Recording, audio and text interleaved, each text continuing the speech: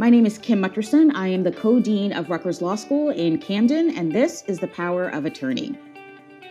So I get to interview so many interesting people as a part of this podcast, and today is no different. Today I get to talk to our alum, Roger Clark, not to be confused with our former professor, Roger Clark, about his eclectic career, his time as an adjunct with us at the law school, and just all manner of fun things. So thanks so much for being here, Roger. It's great to see you as always. Kim, thank you. It's a lot of fun to be here. Thanks for asking. Absolutely. Well, I do just want to say one thing Sure. before we get started. I don't have any problem whatsoever being confused with Roger S. Clark, being confused with someone who has been nominated for a Nobel Peace Prize is just fine with me. But I can't claim to be that Roger Clark, although I've known Roger for... Well, I've known Roger since 1975. He taught me torts. He was one of my first professors at Rutgers Law School. I love that. Especially because I don't think of Roger as a torts person, right? Because he's been a crim person for all the time that I've been at Rutgers. So it's funny for me to think about him teaching another. Well, I think after he taught torts to my class, he threw up his hands and said, "Never again." Seems possible, definitely. So the way I always start this podcast is by asking my guests to share their origin story with us. You know, of all the things that you could have chosen to do with your life, you decided that you wanted to go to law school and become a lawyer. So can you take us through that journey a little bit? What made you decide that law was where you wanted to be? That's a wonderful question, and it probably is a difficult question to truly answer, because it compels anyone who's asked that question to really go deep and to understand their origins. And as I reflect back on it, I realized that my original intent coming out of high school was to be a pilot for the United States Air Force. My father was a World War II pilot, ended up staying in the Air Force. He actually got out, but got recalled for Korea and then ended up staying. So I grew up on Air Force bases around the country and also overseas. I was around airplanes. I admired my father very much, and so I wanted to follow in his footsteps. And I actually went to the Air Force Academy. So I was at the Air Force Academy. As I was there, my eyes deteriorated. So I couldn't fly for the Air Force. Eyes tend to cross when they get tired. I have color blindness as well. And I probably wasn't fit to be a career Air Force officer by temperament anyway. So maybe my eye issue gave me an excuse. So I transferred and went to Florida State University to complete the last year and a half, 2 years to complete my undergraduate education. And I suppose in a certain way, I was probably drifting a little bit about what I wanted to do. But I think I was probably deceiving myself because I think I probably knew what I wanted to do. But the direct trigger, once I recognized the direct career path I wanted to take, is that I took a business law class. And I was impressed with my professor. And I seriously began to think about going to law school at that point. But that's the superficial story. I think much deeper. My interest and love for the law comes from my mother.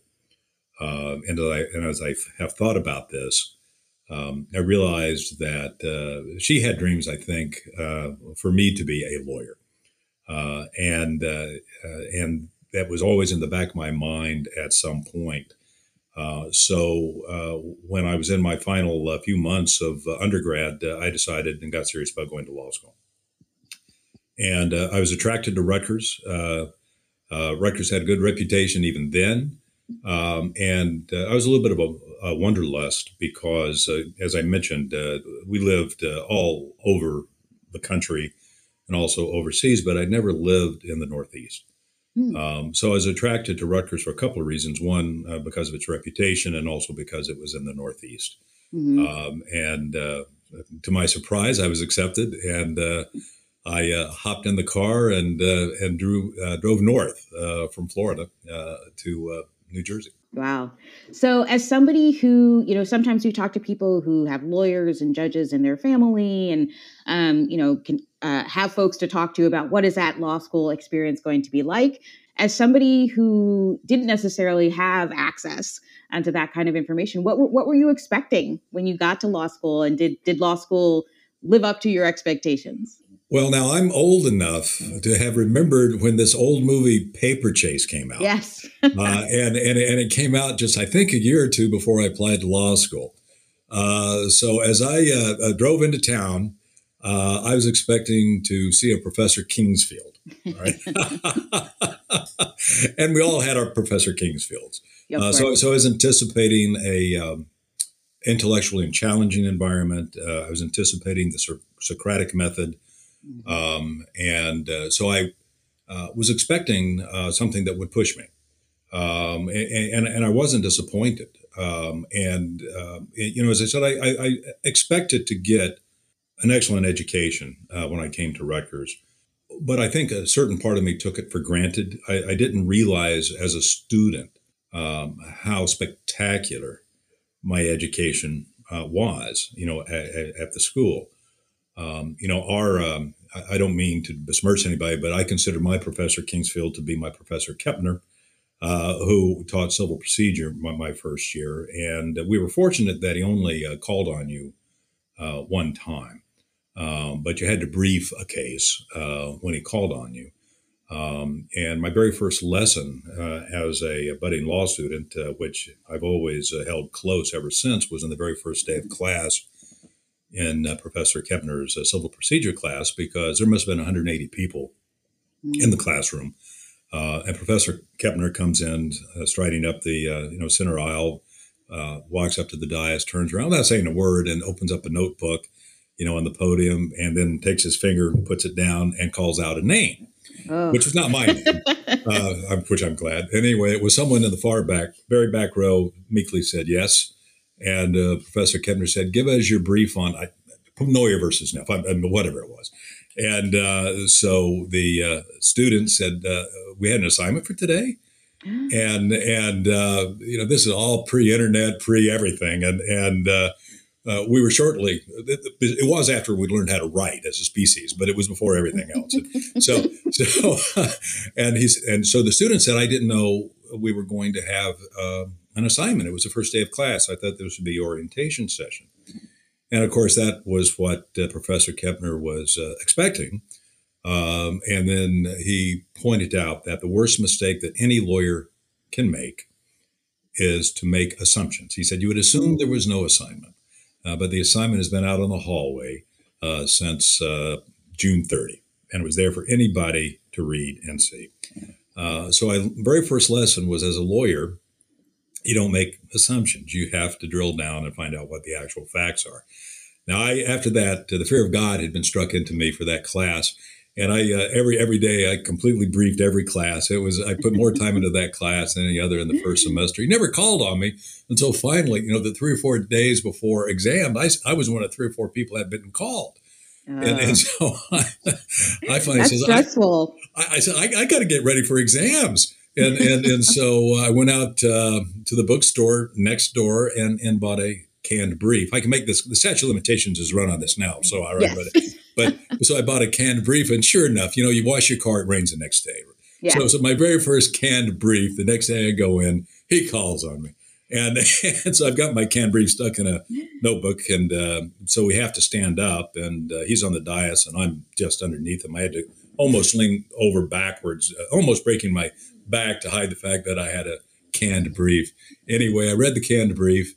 He asked me one question, I think. It asked for either a yes or no answer. I think I said yes. He says, "Well, that's not correct. No is the right answer, but good analysis." There you go. And I got to sit down. And then one of my very good friends, we're still good friends even now, Chris Lease, who has practiced with White and Williams as managing partner there until very recently, turned around, who was right in front of me, looked at me, and I can't quite repeat exactly what he said, but "You lucky Bah, bah, bah, bah, bah, and turned around.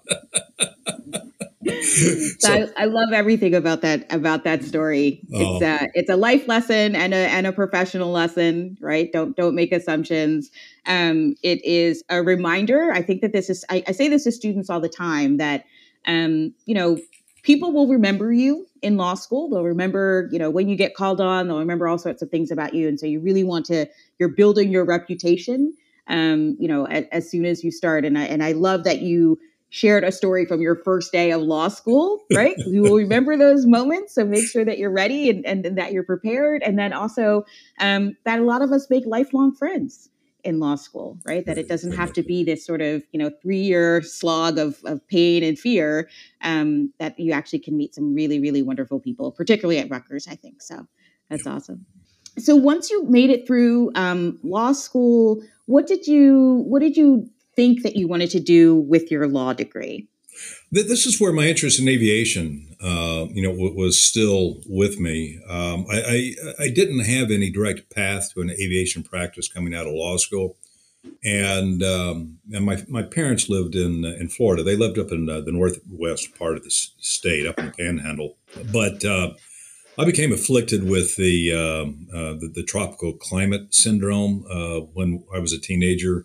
What I mean by that is that we lived in the Western Pacific on the tropical island of Guam for 2.5 years when I was from ninth grade through the completion of my 11th grade in high school. And I noticed that it was kind of neat when the temperature never drops below 70 and never goes above 88. And the only way you have a white Christmas is to go down to the beach, which I did do once or twice, in Christmas. So I kind of had this in the back of my mind, and so I hopped in the car and I drove south. This is kind of an apocryphal version of this, but anyway, what I'm trying to say is that I interviewed for jobs in Miami. And so took the Florida bar, became a Florida lawyer, and practiced in Miami for a few years. Nothing in aviation, however, doing a lot of other very interesting stuff. I just loved the folks I worked with. I was in two different firms there. One was back in those days, it was the largest firm in Florida. It tells you how much things have changed. It had 77 lawyers in it. It wasn't considered, it was the biggest firm in Florida in those days. That's now probably considered a boutique. And then I went over and joined a small plaintiffs firm. And I enjoyed plaintiffs' work very much doing that, but it wasn't in aviation. And then through my father, I had an opportunity to come out and interview with a firm in Los Angeles that did specialize in aviation. And in the route to doing that, remember, I could not qualify as a professional pilot, but I was able to qualify and get my private pilot's license from the Federal Aviation Administration. It has so many limitations on it. I probably need a lawyer to tell me when I can fly and can't fly. I can't fly at night by myself because of my color blindness and things like that. But I proved I could do it, so got my license and flew and enough to know about aviation and understand the difference between a flap and an aileron kind of thing. But but the folks in Los Angeles is a firm that specialized in aviation, made me an offer, and I came out to Los Angeles. And that was in early 80s, 83, when I came out. And then opened up my eyes to how interesting aviation can be. I like to say aviation is a national practice, but it's a small town practice all combined. And what I mean by that is because it is a niche kind of practice. The people who over the years have practiced exactly what I do, and we're heavy into aircraft crash litigation, insurance coverage, aviation matters, things of that nature, is relatively limited, maybe 400 or 500 people. And a lot of other branches of aviation, but precisely in what I do, it's probably 400 or 500 people nationally. So we'd get a call on a case, and it could be in Iowa, it could be in New York City, Georgia, Oregon, pick your state. And so we're having kind of we have to cross state lines, get admitted, for the purpose of the case, walk into the courtroom. And this is where the small town practice component of it comes into. So you walk into a courtroom in Portland, Oregon for the first time, and you walk in on the case and you see the other lawyers there, and you know them all because they're from Georgia, or they're from New York, or they're from Philadelphia, and so that's the small town nature of the practice. And it's just been a thrill. To me, aviation is very challenging, very complex. It's in a substantive area that I just find fascinating, and yet it's had both a national and actually international component too. I kind of should have mentioned I've had cases, outside of the United States, but you make good friends, and you come across people. One of the nice things about the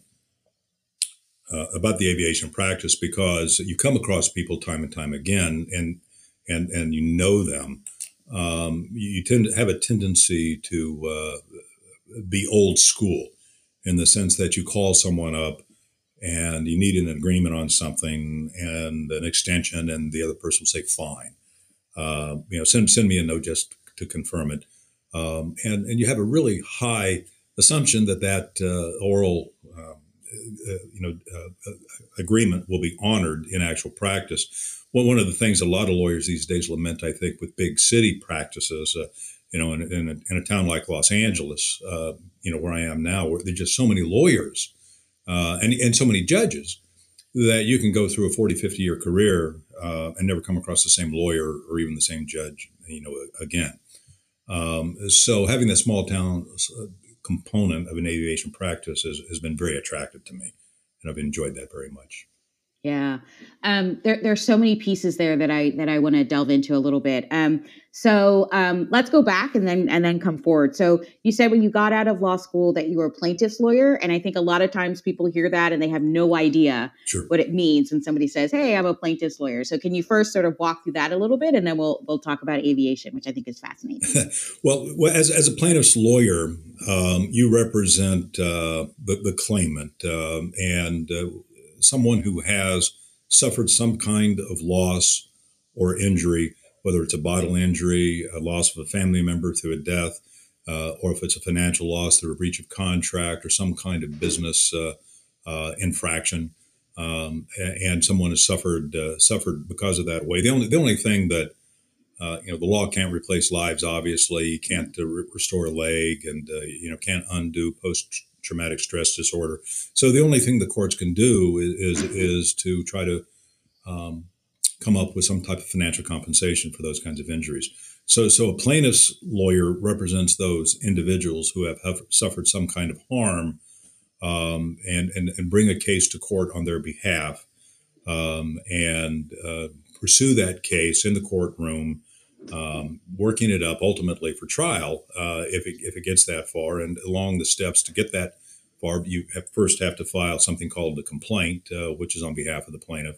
Then you have to serve that complaint on the people that you accuse of being at fault for what happened, and they have an opportunity to answer it. And there's an answer on file. Then once the answer is on file, you have what's called an at issue case. So we know what the issues are. Then you have to develop the facts, the evidence that explores those issues, and you enter a phase that's called discovery, which can mean taking depositions. Actually you sit down witnesses somewhere and with a court reporter, and you swear them as if they're actually in a trial, and ask questions, and there's cross-examination, much as if you would actually be in a courtroom.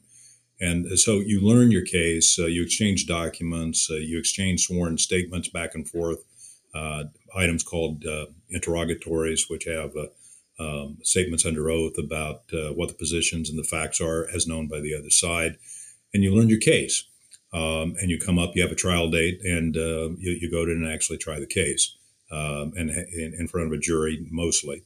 Plaintiffs' lawyers like to have juries as opposed to having judges try their case, although some plaintiffs' lawyers will actually take issue with that in some instances, because I think statistically it shows that the judges are just as favorable as juries are in some cases, maybe not all cases, but that's the bias anyway, is to try a case to a jury.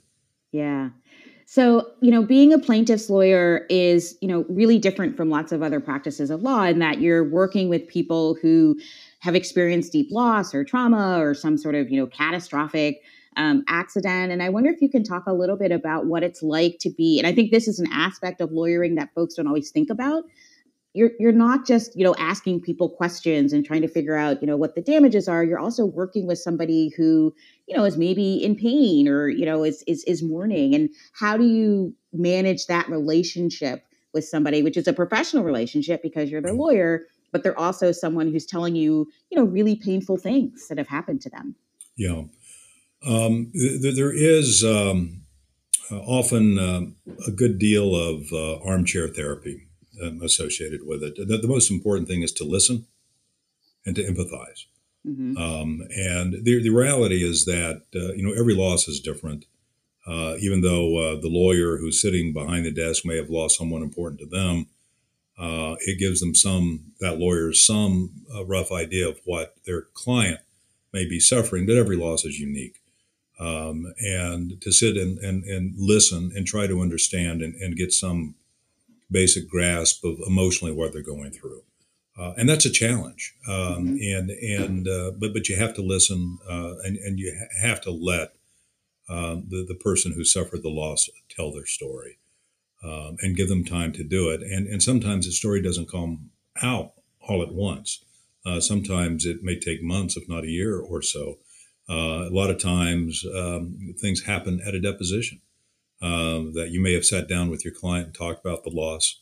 And you think you understand and have been told everything there is to be told. Then you're at a deposition, and then because of the pressure of the moment, the person will come out with something that surprises you. And that even happens beyond the deposition, but in courtroom, because just of the pressure of the circumstances, it has a tendency to actually bring things to the surface that a lot of people will keep buried. Absolutely. And, I want to ask one more question about plaintiffs' lawyers because, as I said, I teach torts. And so, I think a lot about our system of, how we deal with accidents and bad things that happen to people.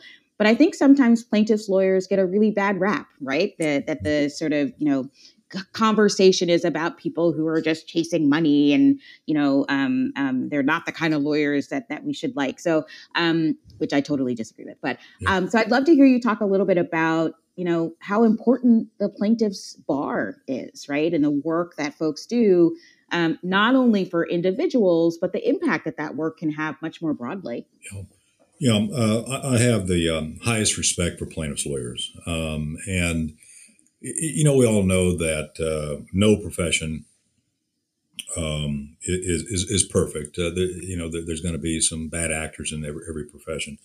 But my experience is that by far and away, the vast majority of plaintiffs' lawyers are empathetic to their clients, are trying to achieve justice for their clients, and do the best that they can on behalf of them. And some of the most generous people you'd ever want to find are plaintiffs' lawyers. They're committed to justice. I think deep down they feel that they're on a mission trying to make the world a better place. And you look back over the last 40 or 50, 60 years, 70 years, all the post-World War II years, I think that the plaintiffs' bar has had a huge impact on our culture in terms of defining what is safe, what's acceptable. We're far safer now. You look at tobacco, for example, just as one example, and what the plaintiffs' bar has meant to smoking and reducing the exposure to carcinogens, and that's thanks to the plaintiffs' bar, a group of people that were willing to put their lives and their money and years of effort into in carrying this fight on. So I mean, they're not just Don Quixote. They're not the plaintiffs' lawyers aren't just Don Quixote. They're fighting a real legitimate fight on behalf of justice for people who otherwise would not have it. Yeah, absolutely. And I think a lot of times people don't think about, particularly people who are not lawyers, who are not a part of the legal system, don't think about the ways in which lawsuits are their own form of regulation, right? I mean, it's sort of saying to people, this industry standard is problematic. You need to change it, or and that can be really, as you say, very, very broad in terms of its impact. So maybe we should be a little nicer to plaintiffs' lawyers than we Well, are. I'll throw my vote in for that. Yes. Yeah. Perfect. So let's talk about aviation. So first of all, it's such a great thing to be somebody who can combine your professional life with something that's incredibly interesting and important to you in your personal life. So I think that's really fun. But also, I think aviation law is also this space where if you throw that out, people aren't quite sure what it means and what are all the different ways in which you might have to practice if you have an aviation law practice. So can you walk us through that a little bit? I mean, obviously, as it's when planes crash, obviously, Sure. we all hear about the litigation there. But what are some of the other things that happen in an aviation law practice? Sure. Well, there's just so much, and you look at aviation. It's the nice thing about the subject matter of aviation is that it cross pollinates a broad field, and when you look at civil procedure issues, aviation typically you look in the case books, and typically the most complex civil procedure cases you read about are aviation cases. So the interplay between federal and state rights, which the trigger word there is to a large extent is preemption, because the U.S. Constitution has a supremacy clause, so laws passed by Congress are supposed to be supreme. They'll trump, so to speak, any countervailing state laws, and that's a preemption analysis. So there's a lot of you might look at aviation as kind of like a course in geology. There's a lot of tectonic plate shifts, and so you have a tremendous amount of tension between state and federal rights in aviation. Constantly, there's fights over if there is a remedy. Is it provided by federal or is it provided by state law? Or if it's provided by state law, does a federal law take it away or limit it or increase it? Those types of things. So many of the cases can be in federal court or state court. There's this whole process about removal that most plaintiffs' lawyers, when it comes to an aviation case, would prefer to be in state court. There's one or two exceptions where I think plaintiffs' lawyers believe that federal court might be more favorable forum for them. But for the most part, plaintiffs' lawyers prefer to be in a state forum on the assumption that ultimately the awards are more often given to the plaintiffs in a state environment, and then the awards themselves are a little bit higher. That's the bias anyway. But to contrary to that, the defense lawyers want to be in federal court as much as they can. So there's this process. If there's potentially federal jurisdiction, the defense lawyers will look at a case and will remove it from state court to federal court. And then you get into a fight over whether or not the case should be remanded back to state court or not. And those have always been some very interesting battles. But when you look at just give you an example on one case how complex it can be. There was a crash of a six-person aircraft outside of Sydney, Australia. They were actually on a search and rescue mission to look for some friends who had disappeared flying another airplane west of Sydney the day before. This aircraft that was on a search and rescue suffered an engine failure and had to go into the mountains. And it ended up, unfortunately, 4 of the 6 people on board died from the crash, and the 2 people in the back survived, but were seriously harmed. And they called me in Los Angeles because the airplane was made in the United States and the engine was made in Mobile, Alabama. So we had jurisdiction. We filed several suits because we weren't sure which court would retain the case. So I filed a lawsuit in Los Angeles, where one of the defendants was located, but then also filed it in Alabama, Mobile, Alabama, where one of the other defendants was located, and became associated with a law firm that since some of the lawyers there became some of my best friends and still are even to this day. But we ended up deciding to go forward, and the court in Mobile, Alabama kept the case And we moved forward. We spent several months in Australia taking depositions, and it's a different process down there. You have to get permission from the court to do it. You just can't notice them, and you have to be supervised by a judge while you're taking the depositions. And it was, and we had the depositions didn't go on just for 2 months; they were double tracked. We were so we probably had 3 months of testimony. Then our judge and state court in Mobile told us we had 2 weeks to try the case, and we all kind of fell off our chairs, had clutching our chest, having a heart attack. Says, how are we going to get 6 weeks or 2 months of testimony down to 2 weeks? But there's a thing called choice of law in these cases, and it's unusual in an aviation case for there not to be a choice of law issue. These airplanes have a tendency to leave the ground and they go to other places, and so you might have multiple states involved, and you're not sure where the lawsuit is going to be filed. So you have to decide, well, what law is going to apply? Now, it could be a state of California, state of Florida, New Jersey, Pennsylvania, or federal law versus state law. Or in this particular case that I'm talking about, this accident occurred in New South Wales. Now, Alabama at this time had this choice of law rule. It's called Lex Loci, which means you apply the law of the place where the accident happened. So the accident happened in New South Wales, Australia. That meant Alabama was going to apply the law of New South Wales. So how does the court in Alabama know what the law of New South Wales was? So we actually had a trial just on choice of law. And we brought all these retired judges and barristers, from the Queen Bench up from Sydney. And so we had a full day of testimony about what the law was. But I laugh about this because it's a, clash of cultures, because I noticed that as the day was wearing on, because every now and then I look behind my shoulder, people would be coming and entering the courtroom. And I noticed that the Australians, every time they were coming in, they were bowing. And every time they were leaving, they'd turn around and they'd bow before they'd leave. And so finally we had a break. I said, what are you guys doing?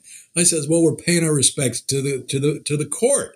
I said, guys, these are the colonies, okay? I said, we don't do that. We don't even wear wigs, the lawyers don't wear robes. And you have to realize our judge, and we'd been down in, in one of the courtrooms in Sydney, and, it's full of pageantry and, the flowing robes and the wigs and the scarlet robes and the big staffs and the tonations, and all this sort of stuff. And it's all very solemn and impressive. And by contrast, our judge in Alabama, that no one would announce his entrance.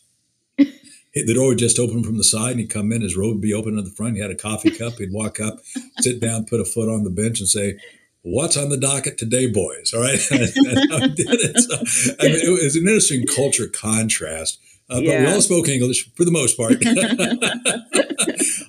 And we all shared a common heritage, of the common law, with a lot of variations on it. But we spent the whole day just trying the law.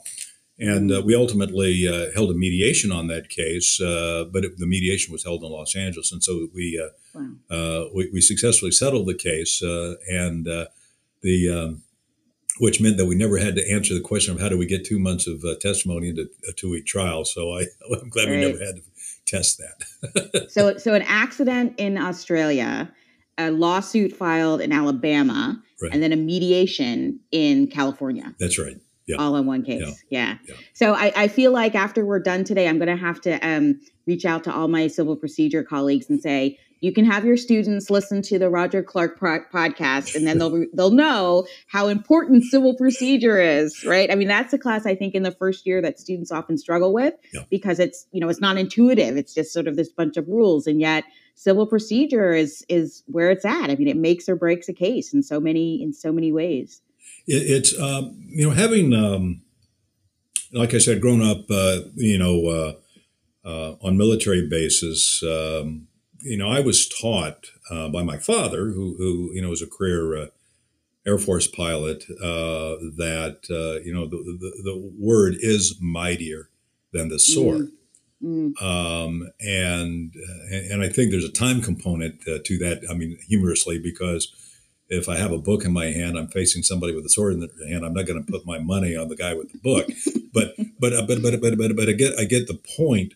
Because those folks who have served in the military protect us, so that those of us who live by the word can implement the word. And so and civil procedure is at the core of that. And some of the most thrilling moments I've had in my career is walking into a courtroom where the issue is, do we have jurisdiction over someone 12,000 miles away on something that happened in a foreign country? And dealing with the issues, can this court here in Los Angeles rightfully assert jurisdiction over that person, can proceed with the case, and if make a determination under the law and the facts as to whether an award is appropriate or not, and then can it be enforced? It's a thrilling thing to me to see justice in that way work. And as I said, it's just some of the most thrilling moments in my career to see how that can happen, and civil procedures at the core of that. Yep, absolutely. So one of the ways that I think I first met you was when I was vice dean, and you were teaching and have been teaching for us as an adjunct at the law school for many, many years. And I think that the initial story that I heard was, oh, we have this adjunct who flies himself here to teach for our to teach aviation law for our students. And I thought, this is a man I want to meet. That sounds really fascinating. But I do want to talk about the aviation law course, because over the last several years, I know that you've sort of turned it into this, more skills-based course where you're sort of having the students work through a case. Can you describe that a little bit? Because I think it just seems like so much fun. And I have fun teaching it. And it's the last couple of years, I based the course on the real life 737, the Boeing 737 MAX litigation, primarily the crash in Ethiopia. And those lawsuits out of that crash were filed in federal court in the Northern District of Illinois. Now, people may say, well, this is a crash in Ethiopia. Why are lawsuits being filed in Chicago? And the reason they're filed in Chicago is because that's where Boeing is headquartered. So there's jurisdiction, over Boeing. And there can be arguments after as well about whether or not the court should keep the cases because there may be a more appropriate place for them to be tried and that kind of thing. But I based the course on that real life incident, and then a generous sprinkling of hypothetical facts, to change the issues and change the arguments that we're making. And so we'll typically this year we met I think every 2 weeks for a 2-week session. We actually met on the weekends, which was really nice because there's no other distractions, and a lot of folks that may have a hard time making a nighttime class on a Tuesday or Wednesday night, or daytime class do have the time on a Saturday and Sunday. And I really appreciate the fact that they gave up their football time. They could be watching the Eagles, and they're with me instead. Watching the Eagles lose, yeah. Hope springs eternal. So what we did, we'll have different subject matters, and if you had a pie chart, the question is, what is aviation law? And a lot of things get slung into that pie chart. There's international law. This coming back to Roger S. Clark that we were talking about earlier. You take the Ethiopian air disaster. It was a flight from one country to another, and that triggers the international law component of aviation, which is called the Montreal Treaty, which has all sorts of different issues associated with it. So we study international law. How do you interpret a treaty? And what sources do you have to interpret that treaty, and then how do you implement the treaty? So we're dealing with that, and because we're coming back to civil procedure, you have hundreds of people, hundreds of different claims. There's all very complex, civil procedure processes that come into play when you have a mass tort lawsuit like that, multiple people. So it's and most of these complex civil procedure processes have been developed because of aviation matters over the years. And so you have to manage the cases. Then you have the interplay between what happened in the government and you have administrative law, because a lot of these matters can work their way up through the administrative agencies before they get to the court. And you have issues of what kind of deference the courts need to give, if any, to the federal agencies and how they interpret their laws and the rules and the regulations and things of that nature. And then, as I said earlier, you look at this tension between, well, we have this case in Ethiopia, the crash in Ethiopia, but you have people from all over the world that were on that airplane. So you have this, poor judge in Chicago say, well, first of all, what's law and liability? So I got to figure out what is the law to be applied to determine if there's fault here. But then after that, what are the laws on damages? Should someone from Kenya, have the same law on damages apply to that person's case as, say, someone from the state of New York? So you have a choice of law on damages. So you can have multiple choice of law issues arising in the same case. So in this course, we teach these different subject matters, but then they would have assignments. Typically in the 2-day sequence, we'd study the substance day one, half of the day two, but then they would have assignments where they'd have to argue different motions. Everybody's a lawyer in my classroom. There's no law. Everybody's a lawyer. So they get up and they argue for proposition or a motion and in opposition to it. And we did that. And as we went on, we first did it as a group. We had 3 or 4 people on a team just so everybody could get their feet wet. And then the team would get reduced to 2. And by the time at the very end, it was a single lawyer arguing a single motion, and someone as a single individual would be in opposition to that. And we would go into Rutgers has a beautiful moot courtroom, real courthouses, many real courthouses across the country would die for this moot courtroom. So we go in on the final day, and we spend the full final day arguing. This is where the rubber meets the road, because now everybody has their feet wet. They understand how the process is. So everybody is writing, submitting their papers in advance, exchanging their papers, just like you would in a real court practice. And they come ready for bear, right? And they're ready to argue. Every year I'm just so impressed with the quality of the arguments, and they're just so much talent. This year was just no different. And folks were making arguments and coming up with issues that I just found thrilling, things that I hadn't thought. I always learn from this. I almost feel like I'm cheating because I'm supposed to be the professor, but actually I'm learning, but I learn from my students. And we went through this whole process, and we wear the robes. So I sit there in the robe, so they have the experience of being in a courtroom environment with a judge, and they get challenged. There's no free pass on this. So just like a real lawyer, if the real lawyer is going to go off on some kind of tangent, they're going to be challenged. And what's your basis to make that claim? Is that the law? Is that the fact? And so they get pressed on it, just like you would in real life. And then I have the students cycle up, because I like them to put the robe on for at least one cycle to sit with me, because what a difference a point of view makes. So suddenly you're looking at it from the perspective of the judge, and what that means for them.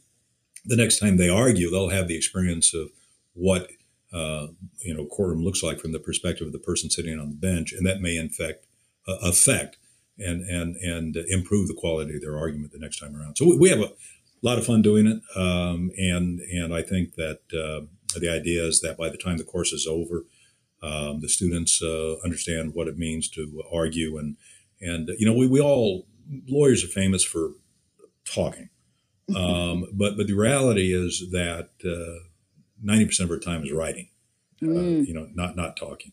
And so it's important to focus and make the impression that it's important to write well, and write well. And then once you actually get into the courtroom, speak well also. So, and that's part of the process of trying to learn these skills. And it's not just being in the courtroom as a lawyer. These are things that serve you in life everywhere.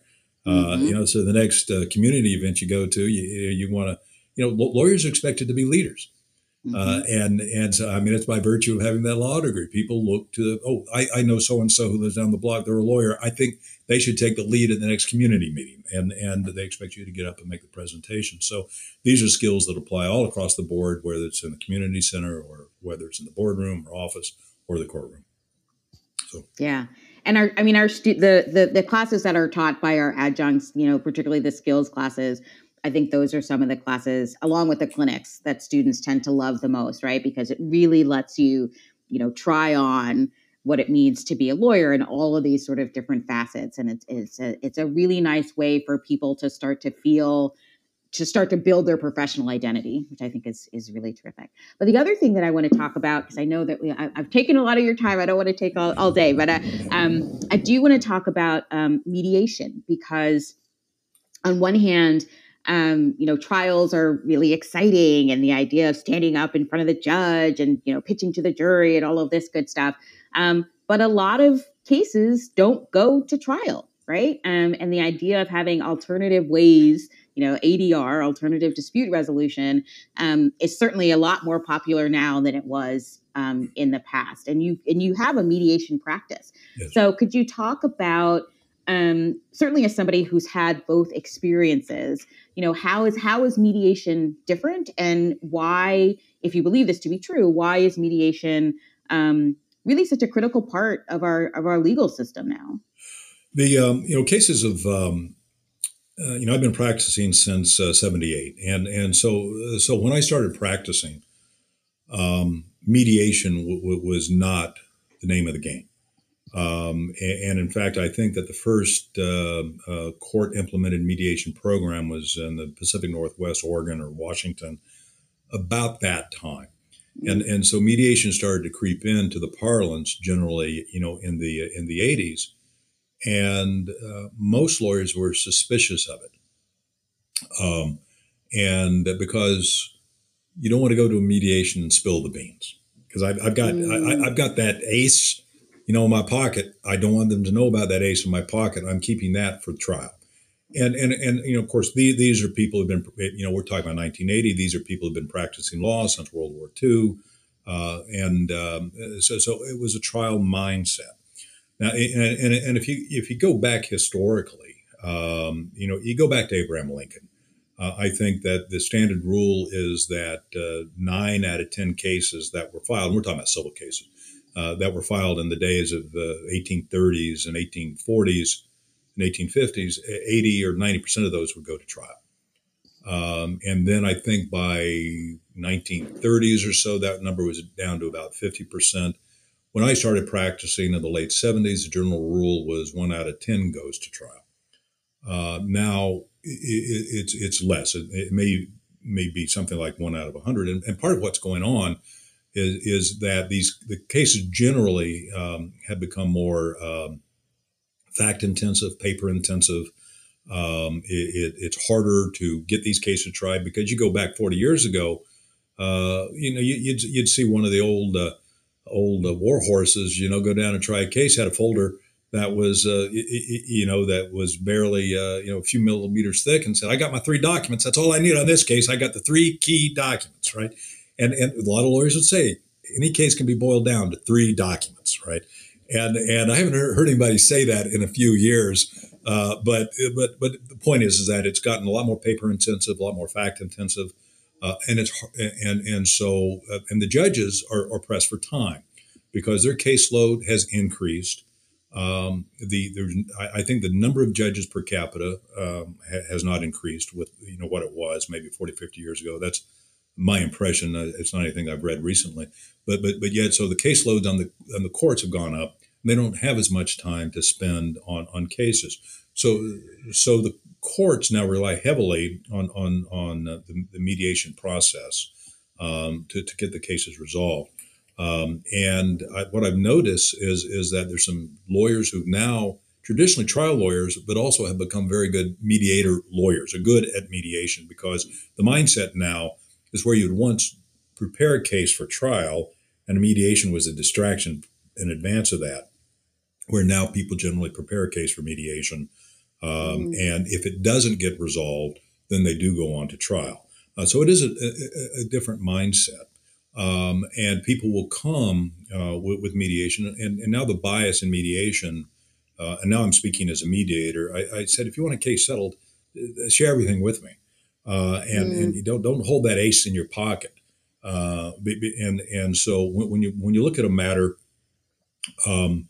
it's a mixed mediation is a mixed motive process.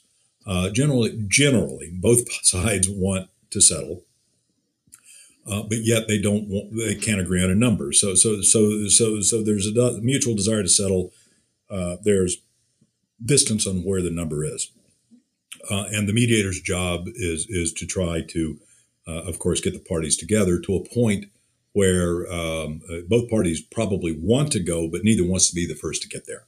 And so I've been doing this long enough now, where I understand the strengths and weaknesses in cases, and so this is by virtue of my experience as a practicing trial lawyer comes into mediation, particularly in aviation cases and things like that, where I can understand where the strengths and weaknesses are of someone's case.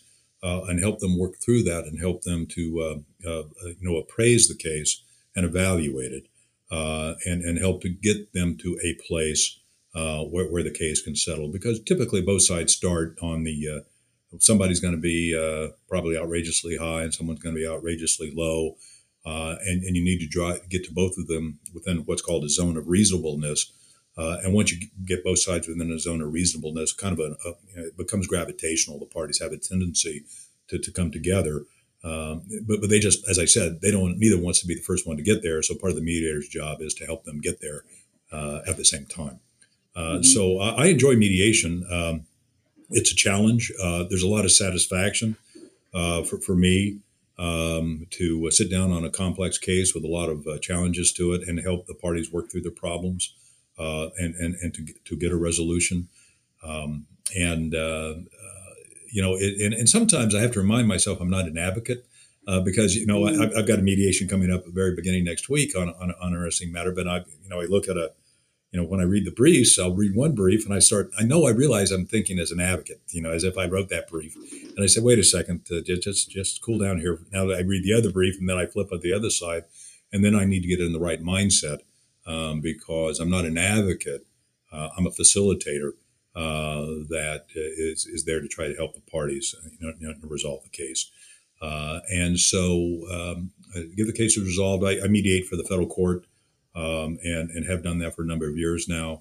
That's whenever we run across and talk to the judges, they're always happy to see us because they give us a pat in the back and say, we want you guys to settle these cases. so get them off my docket. They're just busy. They're just busy. Yeah. Well, Roger, thank you so much. I mean, this was just an absolute pleasure. It's always a pleasure to talk to you, but it's great to just sort of hear your journey and hear your perspective as somebody who's been practicing law for a really long time and who has sort of watched some of the shifts that have happened in our legal system, hopefully mostly for good. So thank you again. Thank you so much for your time. And I look forward to when we can, grab dinner again. Thank you, Kim. It's been a pleasure. And I will always enjoy talking to you. And kudos to you and all the faculty and staff at Rutgers Law School. It's a wonderful place. Can't say enough about it. And, not only did I make great friends, but I learned how to think and got a tremendous education, and the return on my investment at Rutgers is just off the charts.